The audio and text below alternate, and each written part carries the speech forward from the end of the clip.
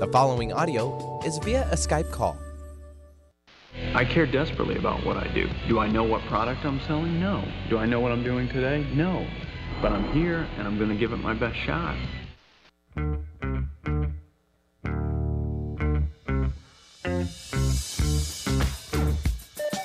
TGIF, it's Mantz and Mitchell with Gary Mantz and Suzanne Mitchell. A double shot of good conversation with great guests to jumpstart your weekend. Mantz and Mitchell, you're on the air.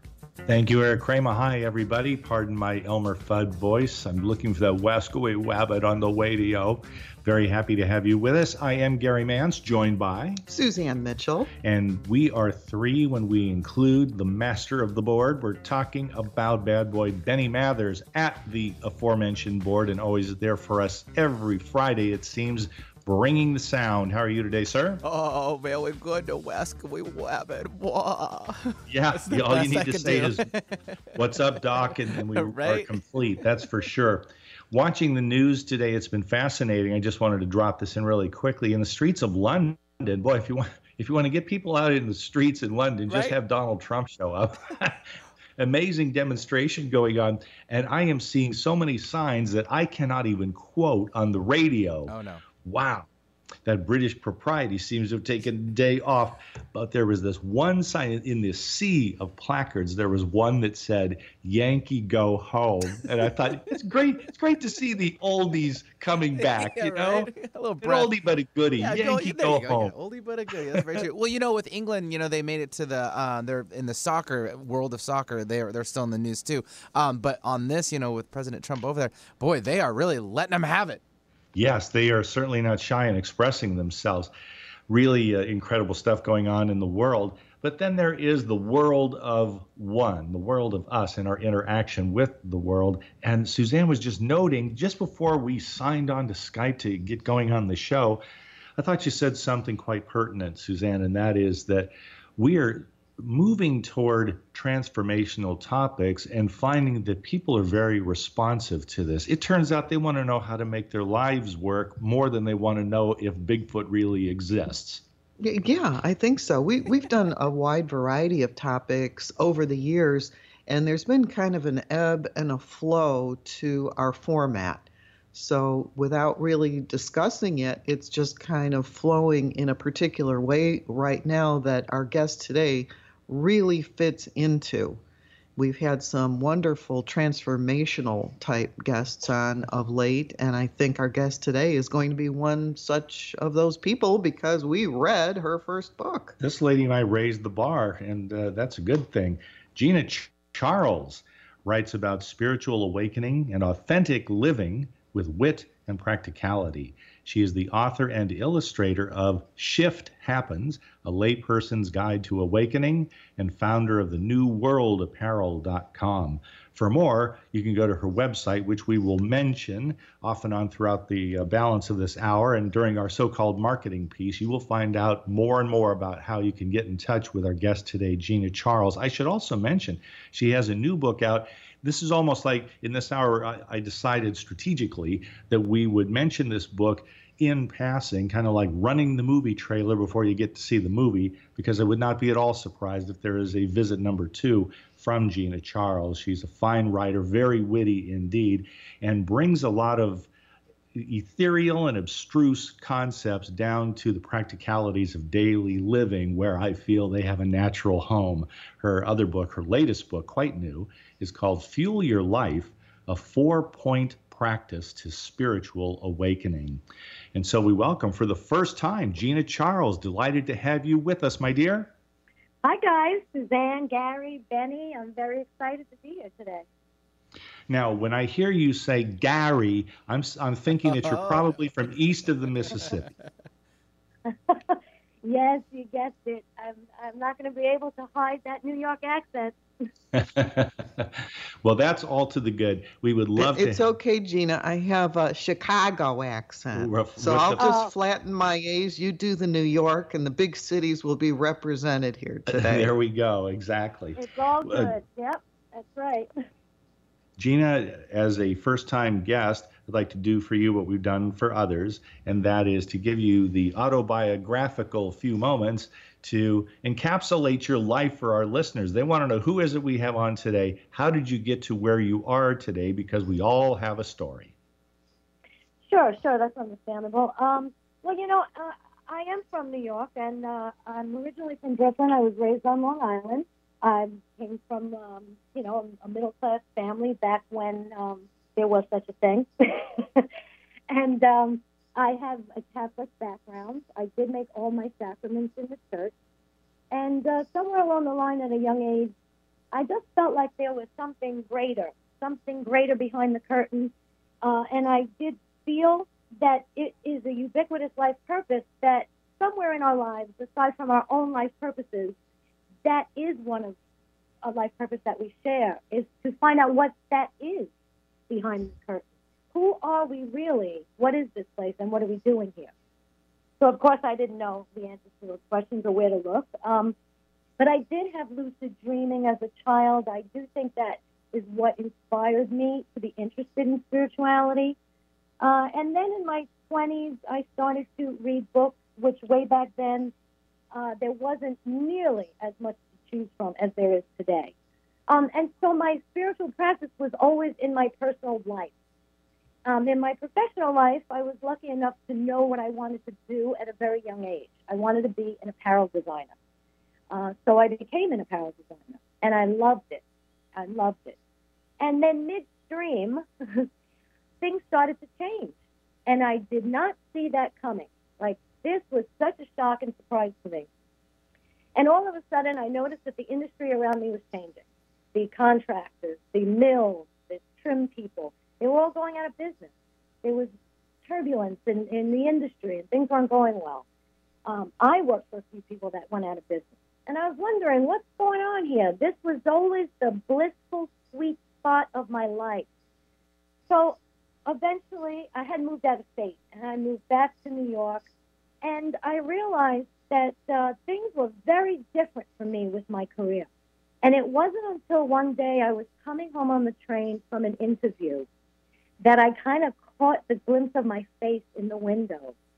And luckily, it was off-peak hours, and there weren't that many people on the train. And I'm crying in my seat, hopefully no one would see me, because I realized that years before that, I would show up to an interview for an apparel designing job with bells on. I couldn't wait to get there. Like, here's my portfolio. Here I am.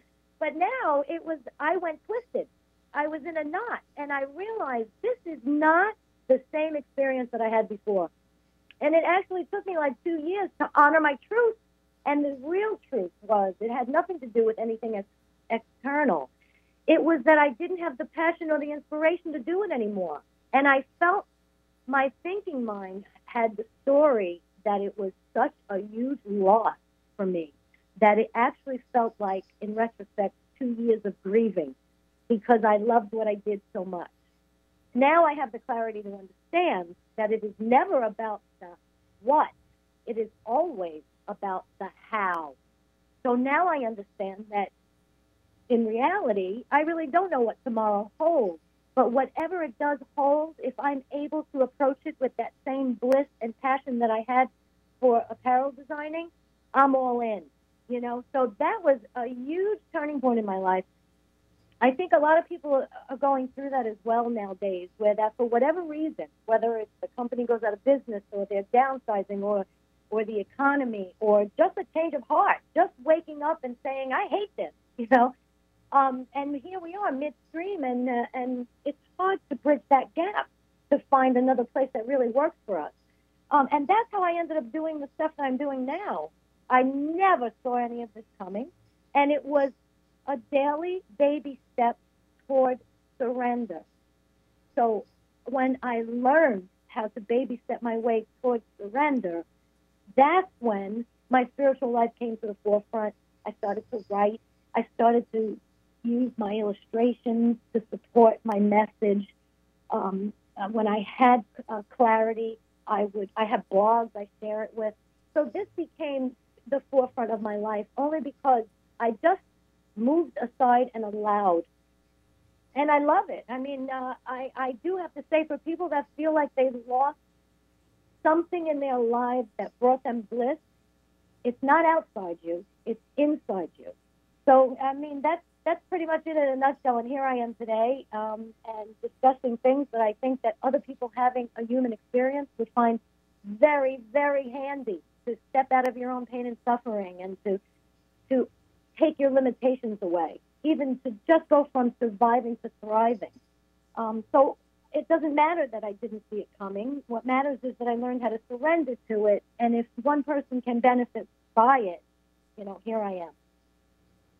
Well, Gina, you just gave us so much great information to talk about, and it all connects with your book, Shift Happens, A Layperson's Guide to Awakening. And a lot of that comes out in your autobiography. So thank you for sharing that. I think that you gave us a nice idea of, what it is that you're about and where you're coming from.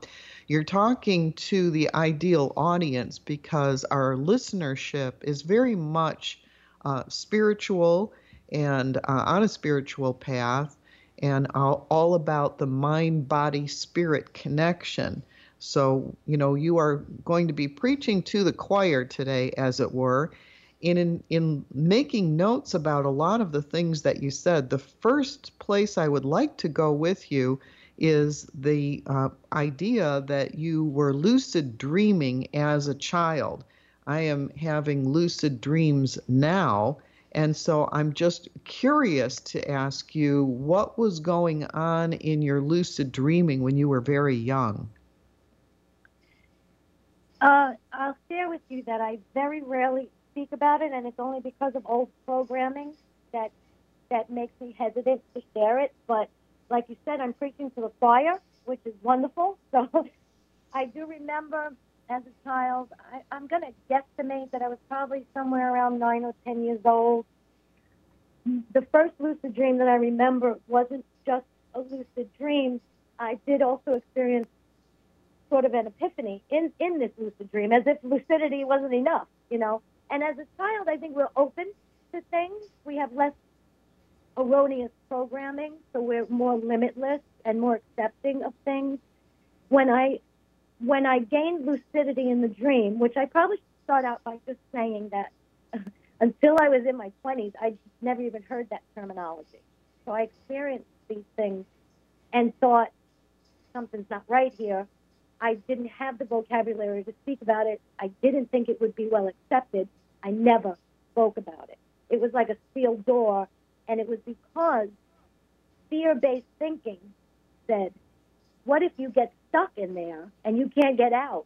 So as a child, I wasn't afraid of the lucidity in the dream. I wasn't afraid of the epiphanies I had. I wasn't afraid of any of it. I was afraid that I would go in there knowing that no one knew where I was and how would I get out. And that's why I really never spoke of it. That's the number one reason. I didn't want to invite it. And it wasn't until I was in my 20s that, because I've always had very vivid dreams and telling dreams and subsequent lucid dreams. So any topic about dreaming I was interested in. And I remember reading the word lucid dreaming, and the meaning was to gain consciousness in the dream. Gain consciousness to be awake as we are as in this very present moment. So that's hard for people that haven't experienced that to understand. That was my experience. It's not a vivid dream, so vivid. It's not even that. It is to gain consciousness. So here's a good description. In a regular dream, the dream happens to us. In a lucid dream, you happen to the dream. And only in that kind of a dream, in that state, can you actually make things happen in the dream. In a regular dream, that's just not possible. So that's one of the very telling things that I experienced in lucid dreaming. So this particular dream, I was a kid. I went out in the front of the house, and you look for your friends to see if your friends are out. And one thing led to the other, and I realized that I don't hear any birds. I don't feel it. And there's a feeling that something is awry. Something is different. And I have learned that this is the prelude to lucidity rising.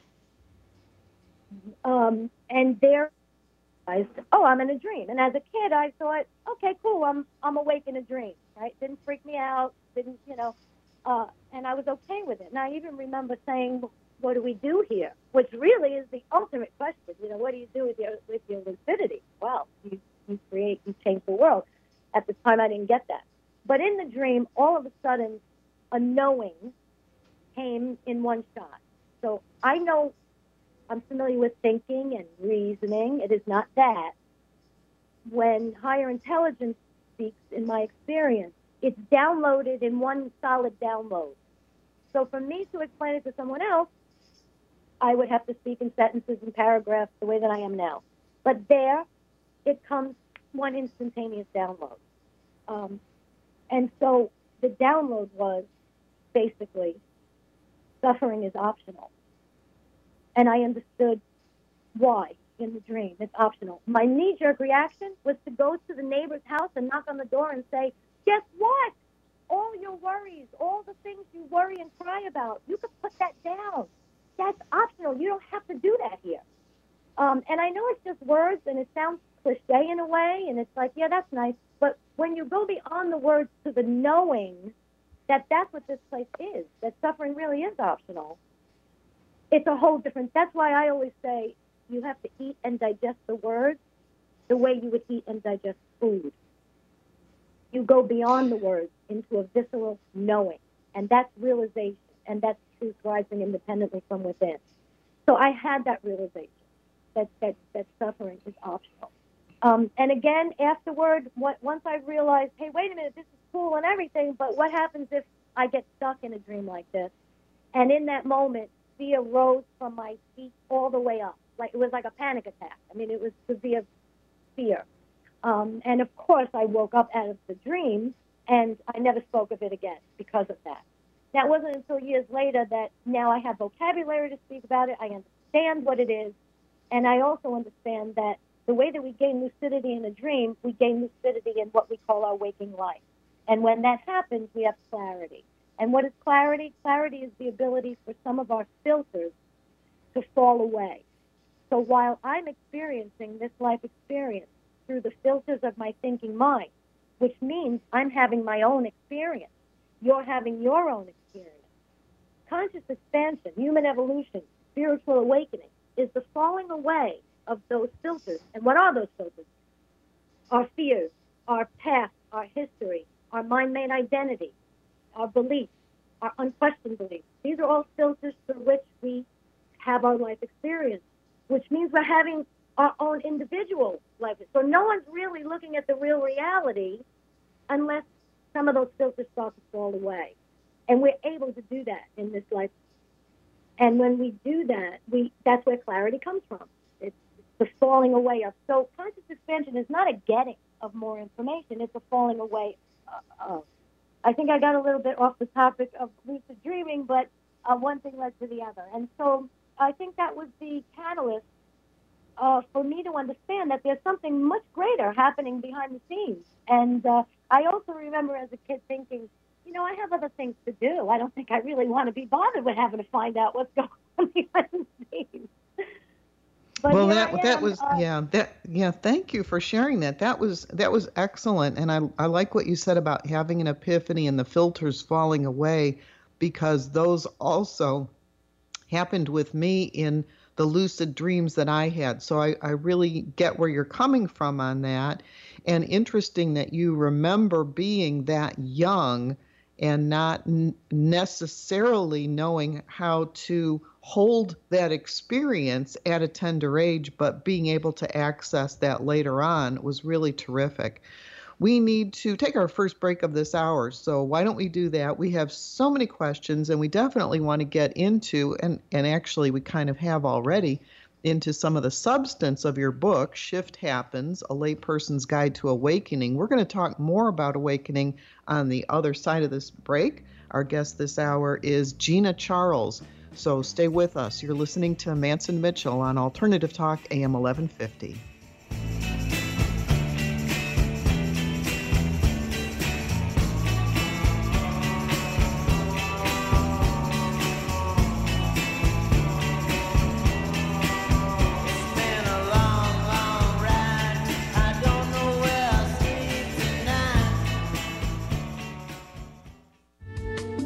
preceding audio was via a Skype call.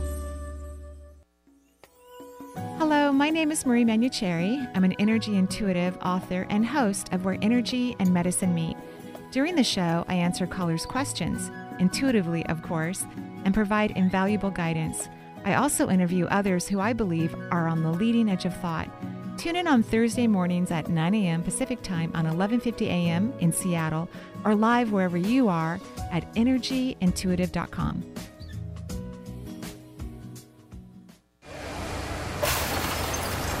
When I grow up, I want to be a new pair of blue jeans.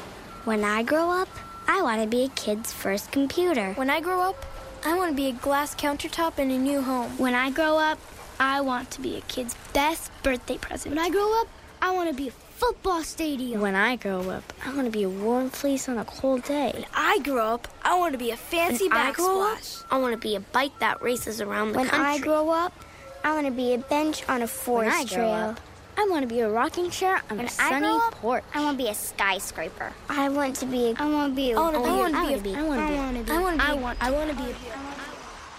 When I grow up, I don't want to be a piece of garbage. And if you recycle me, I won't be. Give your garbage another life. Recycle. Learn how at iwanttoberecycled.org. A public service advertisement brought to you by Keep America Beautiful and the Ad Council. Hi, this is Susan Harmon, inviting you to join me every Friday, noon to 1 p.m. Pacific Time, for the Susan Harmon Hour. I'm always curious, and I enjoy discussing a wide array of interesting and provocative subjects with fascinating and erudite guests. If you're looking for grounded authenticity with a twist, you'll want to join us for a fast-moving and informative hour right here on Alternative Talk 1150. Going against the grain has never been this much fun. Alternative Talk 1150.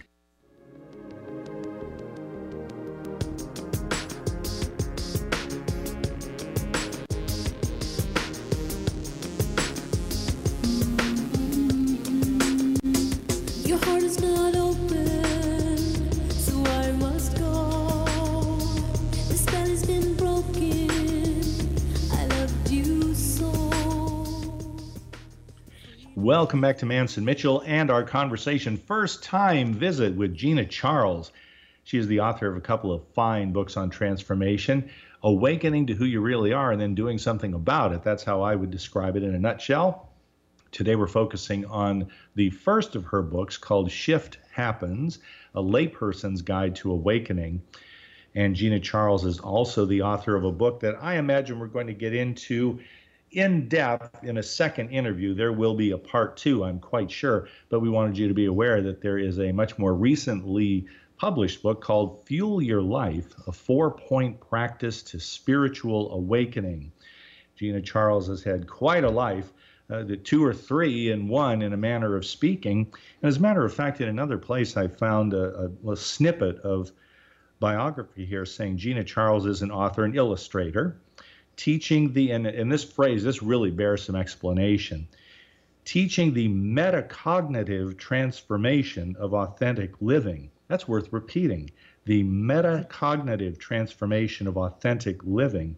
And there's a catchphrase that goes with, there is another way to have this human adventure. Gina Charles joins us on the phone. When we talk about metacognitive transformation of authentic living, it may be in your DNA by this time to say that. It may be like a second sight kind of intimacy you have with that sort of language. But for the rest of us, I'm not quite sure what it means to be metacognitive in my transformation. Could you give us some more insight? Sure, absolutely. So metacognitive, basically, as I'm sure you know, is just the programming recognizing itself. So metacognitive thinking is when thought recognizes itself. And this is really not a state of being that we were taught is there, that we were taught we have, in my culture anyway. I mean, I'm sure there are other civilizations on the planet that tripped over it and were happy to share it. My generation or my era is not one of them. So metacognitive means just when the program recognizes itself. Now, when that happens, it changes your programming because now it's brought to the surface. We see it. We recognize it. And and that's the falling away. This is the technical terminology of the falling away of the filters that we spoke of before the break. So it's almost a more scientific explanation of what we had already discussed. So the more we recognize our own thinking, the more that we develop the superpower of noticing thought, the more our life experience is going to change. I'll tell you what it reminds me of, Gina. And Gary and I were having a conversation a morning or two ago about jealousy. And when I was a young child, I was jealous of my parents' attention. I was the number one child. And, how dare number 2 and 3 come along and take away the attention that I felt was mine when I was a young girl by myself for 4 years and had all the attention of my parents. So there was just like a certain program for jealousy that came into my world. I wanted all the attention. And then, and that stays with you. The programming that you have early in life stays with you to the point where you don't see it. And so as an adult, and, Gary is talking to young, beautiful women, that jealousy creeps back up again. And when you're talking about metacognitive and a program recognizing itself, now he and I have been together going on 17 years, but there was a point where I could see that I was automatically jealous. And I had no idea where that came from because it was obvious that he was going home with me and that, I was his gal. And yet I didn't want him flirting and talking and being with pretty women. And that was a case of my recognizing my own programming about that to the point where I said, well, that's not really serving me for me to get upset or angry or ruin a day away, a night away, having fun because all of a sudden I'm jealous. And I'm not jealous in the extreme, but I notice it popping up. And so recognizing that had its roots in something much deeper, much younger, it was automatic programming, it was a default. I did take a look at it and I said, I wonder why I think that way. I wonder why that emotion comes up for me. And it did get resolved. There was a filter that was called, I'm not getting enough attention.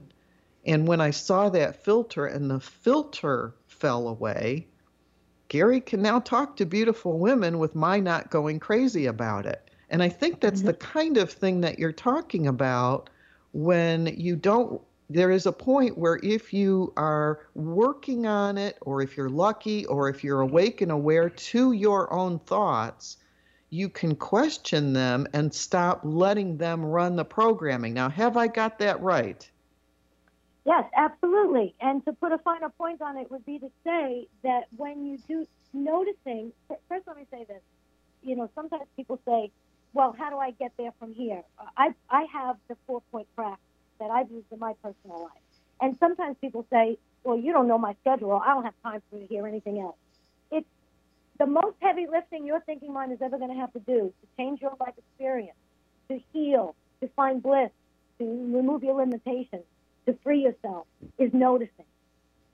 And there are a lot of minds out there that say, that's crazy talk. That's too simple. It's so simple it can't be true. It is true. That's the most heavy lifting your mind's going to ever have to do, is notice. So that's what you did. You noticed. Now, the mind used reasoning to go back and say, what are the reasons? What are the reasons? That helps you in that circumstance.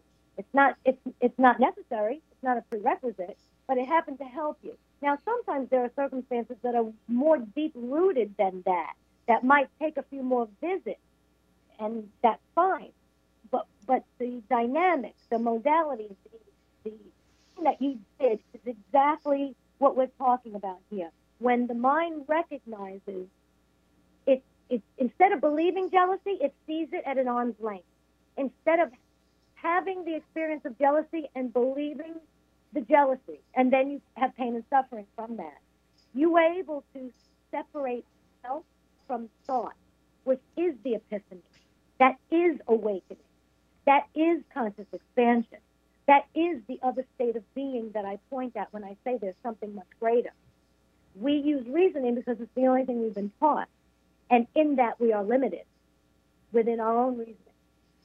But when we notice thought the way that you did, and we can hold it at arm's length, and we recognize that it's not anything real or tangible, it's a thought that is making me feel bad. It's not Gary. It's not the bombshell sitting next to him. It's the thought. Because if I had amnesia right now, or if I had a momentary of forgetfulness where I forgot to remember that I was jealous, if the thought wasn't present, I wouldn't have that pain and suffering. It is totally possible for me to sit here and forget about the jealousy for a moment. I'm not experiencing it. So, in other words, so Byron Katie is a phenomenal spiritual teacher, and I'm going to use her story as an example. So you've petrified a snake, and you're walking in the desert, and you look down, and bam, you see a snake, and you feel the fear. It starts rising, you start sweating, your heart is pounding. All of a sudden, the clouds move, the sun shifts, and you realize that's not a snake. That's not a snake at all. It's a rope. And then she says, I invite you for the next 1,000 years to be as afraid of that rope as you did when you thought it was a snake. When you are able to recognize the program, so that's metacognitive thought, and your mind says, wait a minute, this is jealousy. Let me pluck that out and hold it at arm's length and give it a look. Yeah, I see where this came from, and I see that it's a thought. I don't need this. I'm going to discard it. Every time you do that, it kicks a dent in that programming to where the programming eventually doesn't fire anymore. So, yes, what you did is what we're talking about here. And then you're free from that erroneous program. It doesn't fire anymore. That's how I quit smoking. I smoked for a long time, and I so enjoyed it, or so I thought, that I felt I would never be able to quit. And had I not tweaked my programming, it would have never lasted because what's it called? Willpower is not my thing. I don't have a lot of willpower. And yet I haven't smoked in over a decade. And the kicker to me is, if someone told me this, I would be a little leery. But the truth is, not once have I ever craved a cigarette. Because when you scratched out the programming, it falls away. Now you're free. So it's not the bombshell, it's not Gary, it's the thought. And when you saw that at arm's length, it changed your life experience. So yeah, that's exactly it. I like the way you talk about separating the self from thought, because one of my beliefs that I've had for decades is that our thoughts have a purpose. It's, for survival. But most of the time, I think our thinking is working against us, not for us. There is so much negative default thinking that we all carry around, the baggage that we all carry with us. We are not free in our thinking or our choosing because we have all of the thinking that's gone on up to this moment that decides things for us. So I've been against thoughts. I've been against thinking. And in your book, you talk about checking in with your emotions. So we just have a few minutes to the break, but I wanted you to talk about that a little bit. Yeah, absolutely. I mean, it works in tandem. So as we well know, we have a thought, and the physiological reaction is a feeling or an emotion. Your adrenaline goes up. It affects your heart rate. I mean, these are facts. And so it works in tandem. So you can work with your programming and all of that, but if there are emotions that you didn't process somewhere in your life, and I think that's true for most of us because we weren't taught that. We weren't taught that you could run in place until you bleed from the ears and you might not see any change in your life. And it might be because that there's emotion that didn't get acknowledged. What does emotion want? It's a messenger. It just a tap on the shoulder. When we acknowledge it, we allow it to rise, peak in a wordless state, it turns into personal rocket fuel. And that is one of the 4 practices of fuel, F-U-E-L, which we can talk about later or another time. But that is a very important part of this puzzle of the human adventure, is the emotion that goes along with it, absolutely. And it just wants to be recognized. It wants and needs to be recognized, the way I look at it, Gina, because a long time ago I heard a minister say during one of her talks, and it always stuck with me because here I am over a decade later remembering it in this context, that whatever is unacknowledged within you becomes like a computer program running in the background of which you are continuously unaware, but that doesn't mean that you are not at the effect of whatever program is indeed running. Just because you don't acknowledge it or don't want to see it, don't want to hear it, doesn't mean that it isn't fully operative in your life. I noticed that too. I've noticed that exactly what you said is true. And sometimes we're running programs that we don't even know are there. We have hidden beliefs. Like, here's an example. If somewhere inside myself I have this belief that hasn't come to the surface, I didn't notice it because my mind's constantly talking and no one's watching it. There's no pilot in the cockpit. It's just like a 2-year-old being left alone in a room. It could be fine for a while, but after a while, something bad might happen. And that's what the thinking mind is. The more activity, the more you have a chance of turbulence in your life because it's being believed and had at the same time. So we're being had by thought. But if, for example, if I have this belief that I don't deserve an easy and effortless life, and I'm out there scrounging and scratching for survival and to make my life better in so many ways, like so many of us are doing. And I wonder, why do I feel stuck? Why isn't anything changing? And the minute that I see a little tiny space in my life that becomes easy and effortless, thought is going to slide in sideways and sabotage it. Why? Because the hidden belief is going to do that. That's the part of the program. And when we don't see that program, that doesn't mean it's not going to fire. It is going to fire. And that's why sometimes we feel like we're running in place. We feel dire straits. How I can't change this circumstance. And it's sometimes because we have unresolved emotions around it, or there are beliefs that we didn't notice yet that are counterproductive to any of the things that we're trying to do in life. Well said, Gina Charles. So happy that you're joining us today. Gina Charles is the author of Shift Happens, A Layperson's Guide to Awakening, and also Fuel Your Life, a 4-point practice to spiritual awakening. We're going to talk more about this after the break, so stay with us, and thank you for listening to Mantz and Mitchell on Alternative Talk, AM 1150.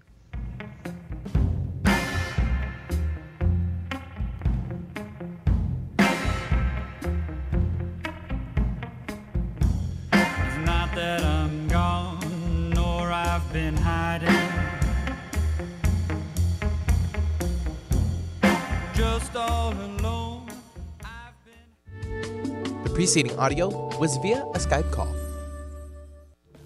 Staying connected with Gary Mantz and Suzanne Mitchell is easy. Just go to mantzandmitchell.com for the latest info on topics and guests.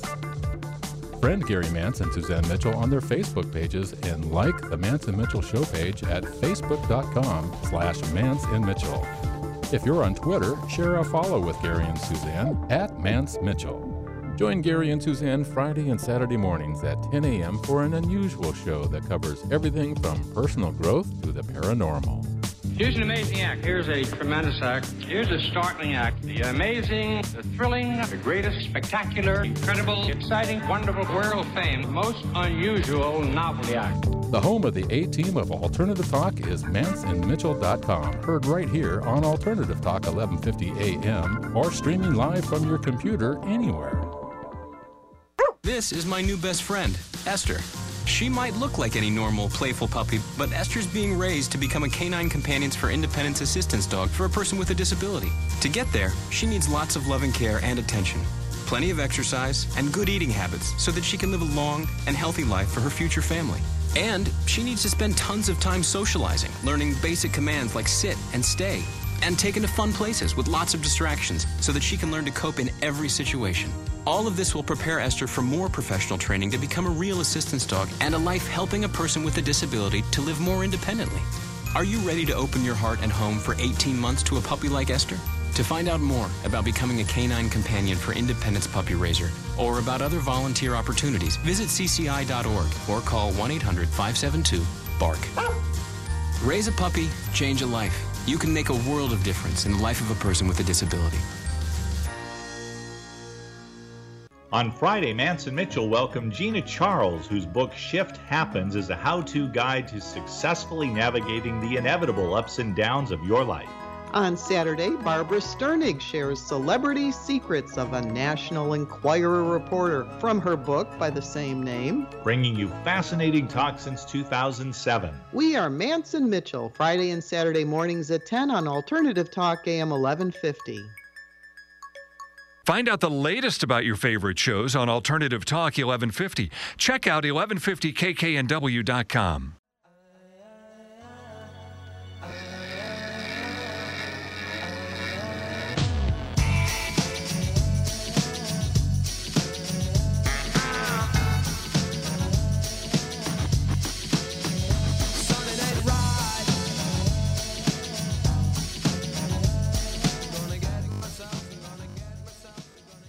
That would get me out on the dance floor. Stereo MCs from, I think, 1990.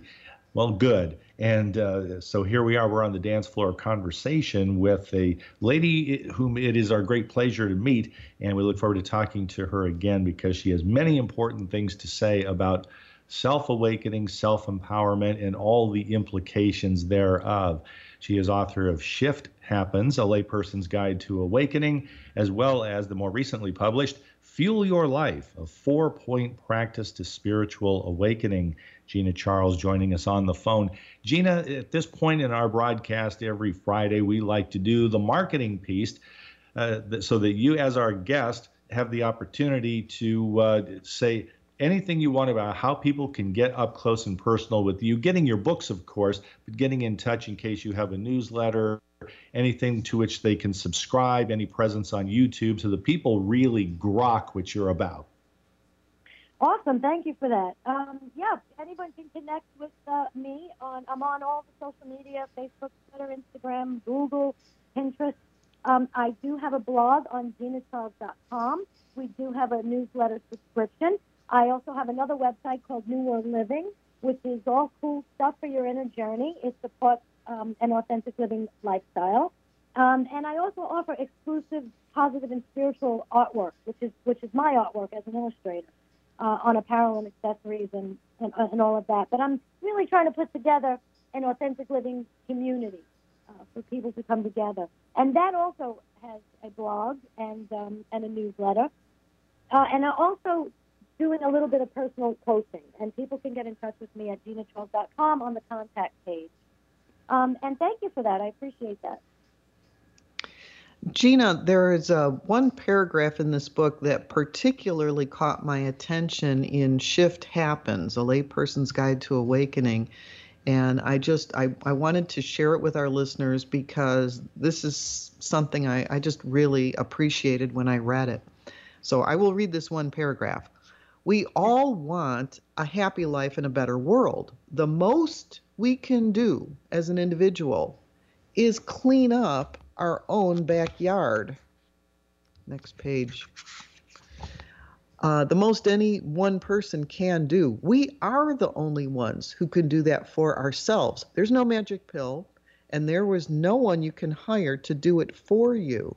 The good news is that when we each clean our own backyard, the automatic result is a better world. It's a byproduct. That is the only way to create a better world, one clean, happy backyard at a time, one empowering and freeing shift at a time. When we have peace in ourselves, we will see peace in the world. And I really liked that. It reminded me a little bit of a book years ago that I read called The Tipping Point. And that is, if every person, it would just do the one thing, that eventually with enough people doing that, you do reach a tipping point. And I bring that up because of what we perceive right now as a very contentious, divided country, a very contentious, divided world. And at the same time, we will talk to people like you that say, do what you can do, clean up your act, clean up your backyard, and putting your attention on that positive thing is going to create that tipping point. It's going to create a nationwide and a worldwide shift. And I'm wondering if that is something that you agree with.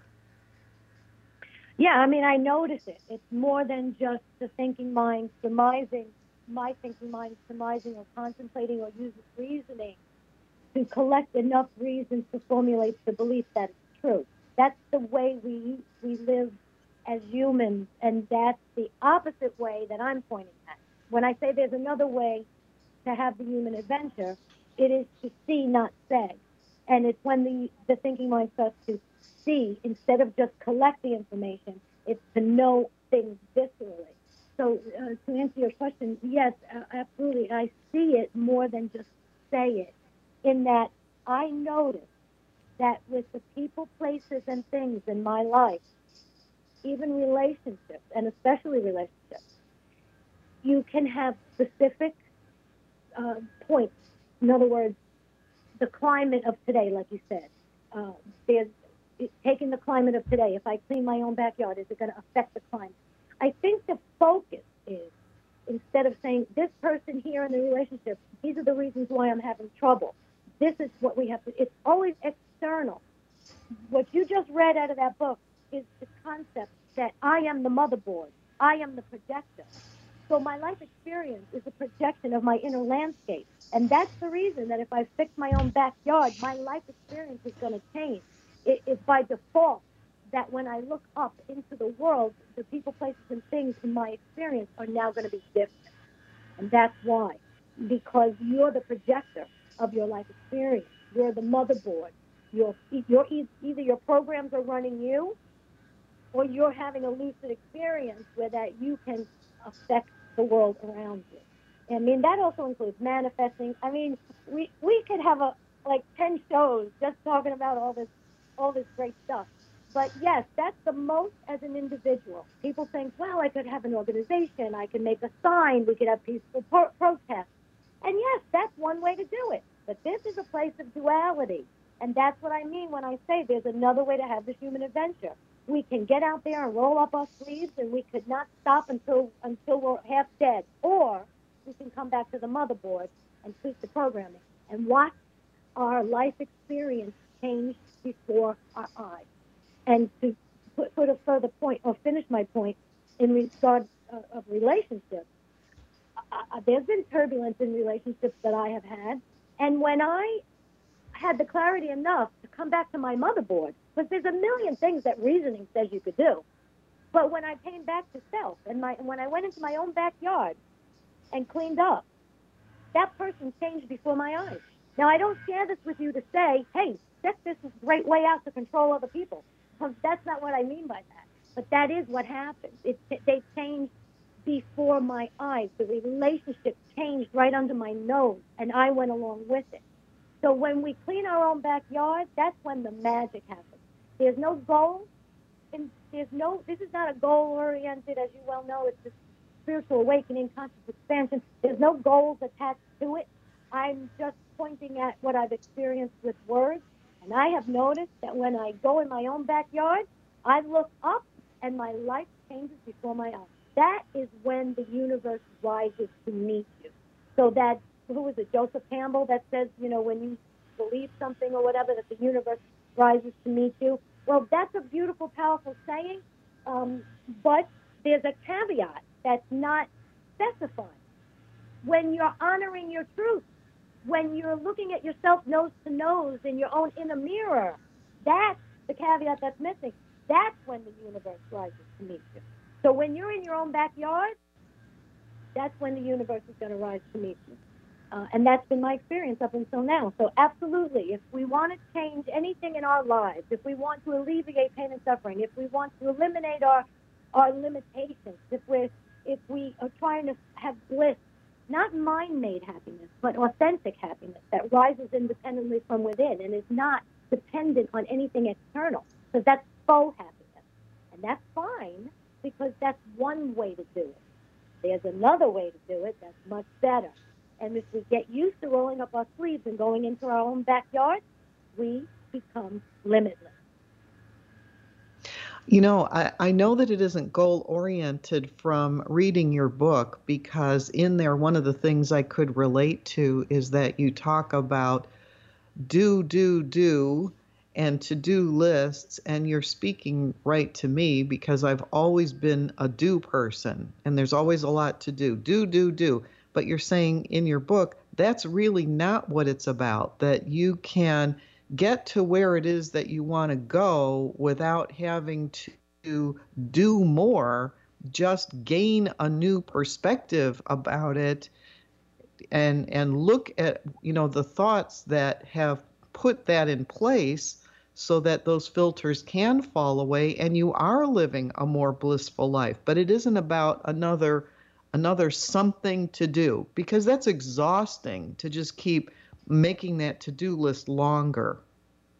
Right. Well, that's the one way that we know how to get things done in our life experience thus far. And that's what I point out when I say there's another way. There's something much better.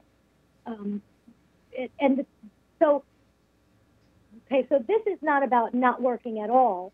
Sometimes inspiration requires hard work. But the thing about that, when it does happen, and you do have a few to-dos on your list, but it's in your highest good, as opposed to your mind having you run in circles, it is forwarding you in whatever purpose you're on, whether the mind realizes it or not. What is the difference between the mind having me make a longer to-do list the next day and run in circles, and then doing something that's actually metaphysical, like that's really working on a grand level, that's supposed to be happening, that's necessary? The difference is it comes with inspiration. So while to other people the do might look like hard work, it doesn't feel like it. If it feels like it, I'm doing it wrong.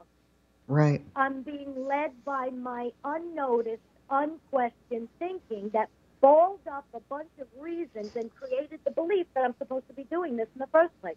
And pain and suffering come sliding in sideways to tap me on the shoulder and say, oh, no, but sweetheart, that's a misunderstanding.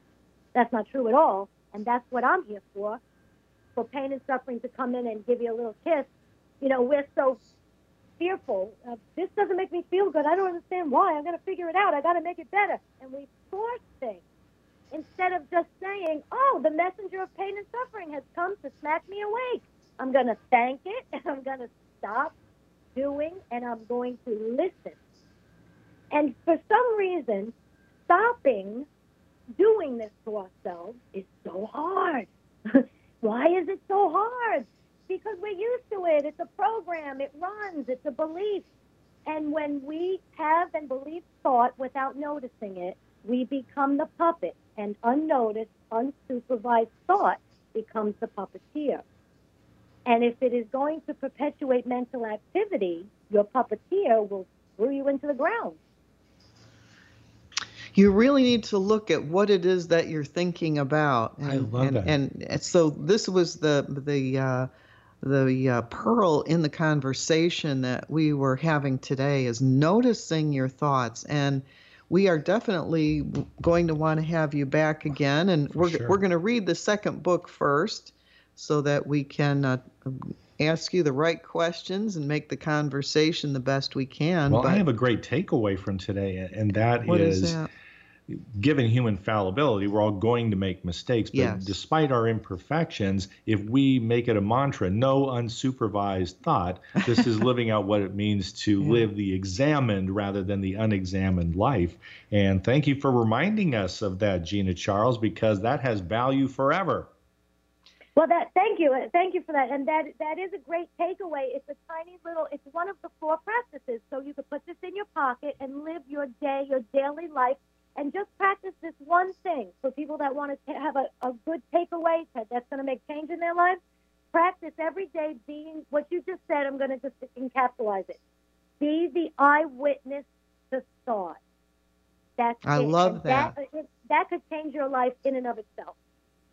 Once again, the books of Gina Charles, Shift Happens, A Layperson's Guide to Awakening, and of late, Fuel Your Life, a 4-point practice to spiritual awakening. We will get into that 4-point practice next time around. There will be a number 2 interview and encounter with Gina Charles. We've absolutely been delighted to meet you on air, Gina, and we're going to get ready to fuel your life and encourage everyone to do likewise when we do another interview soon. Thanks so much for being with us.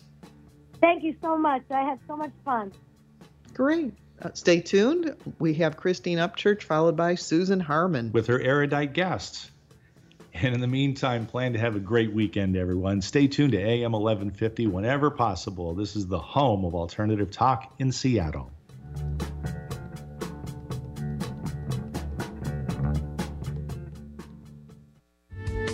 The preceding audio was via a Skype call.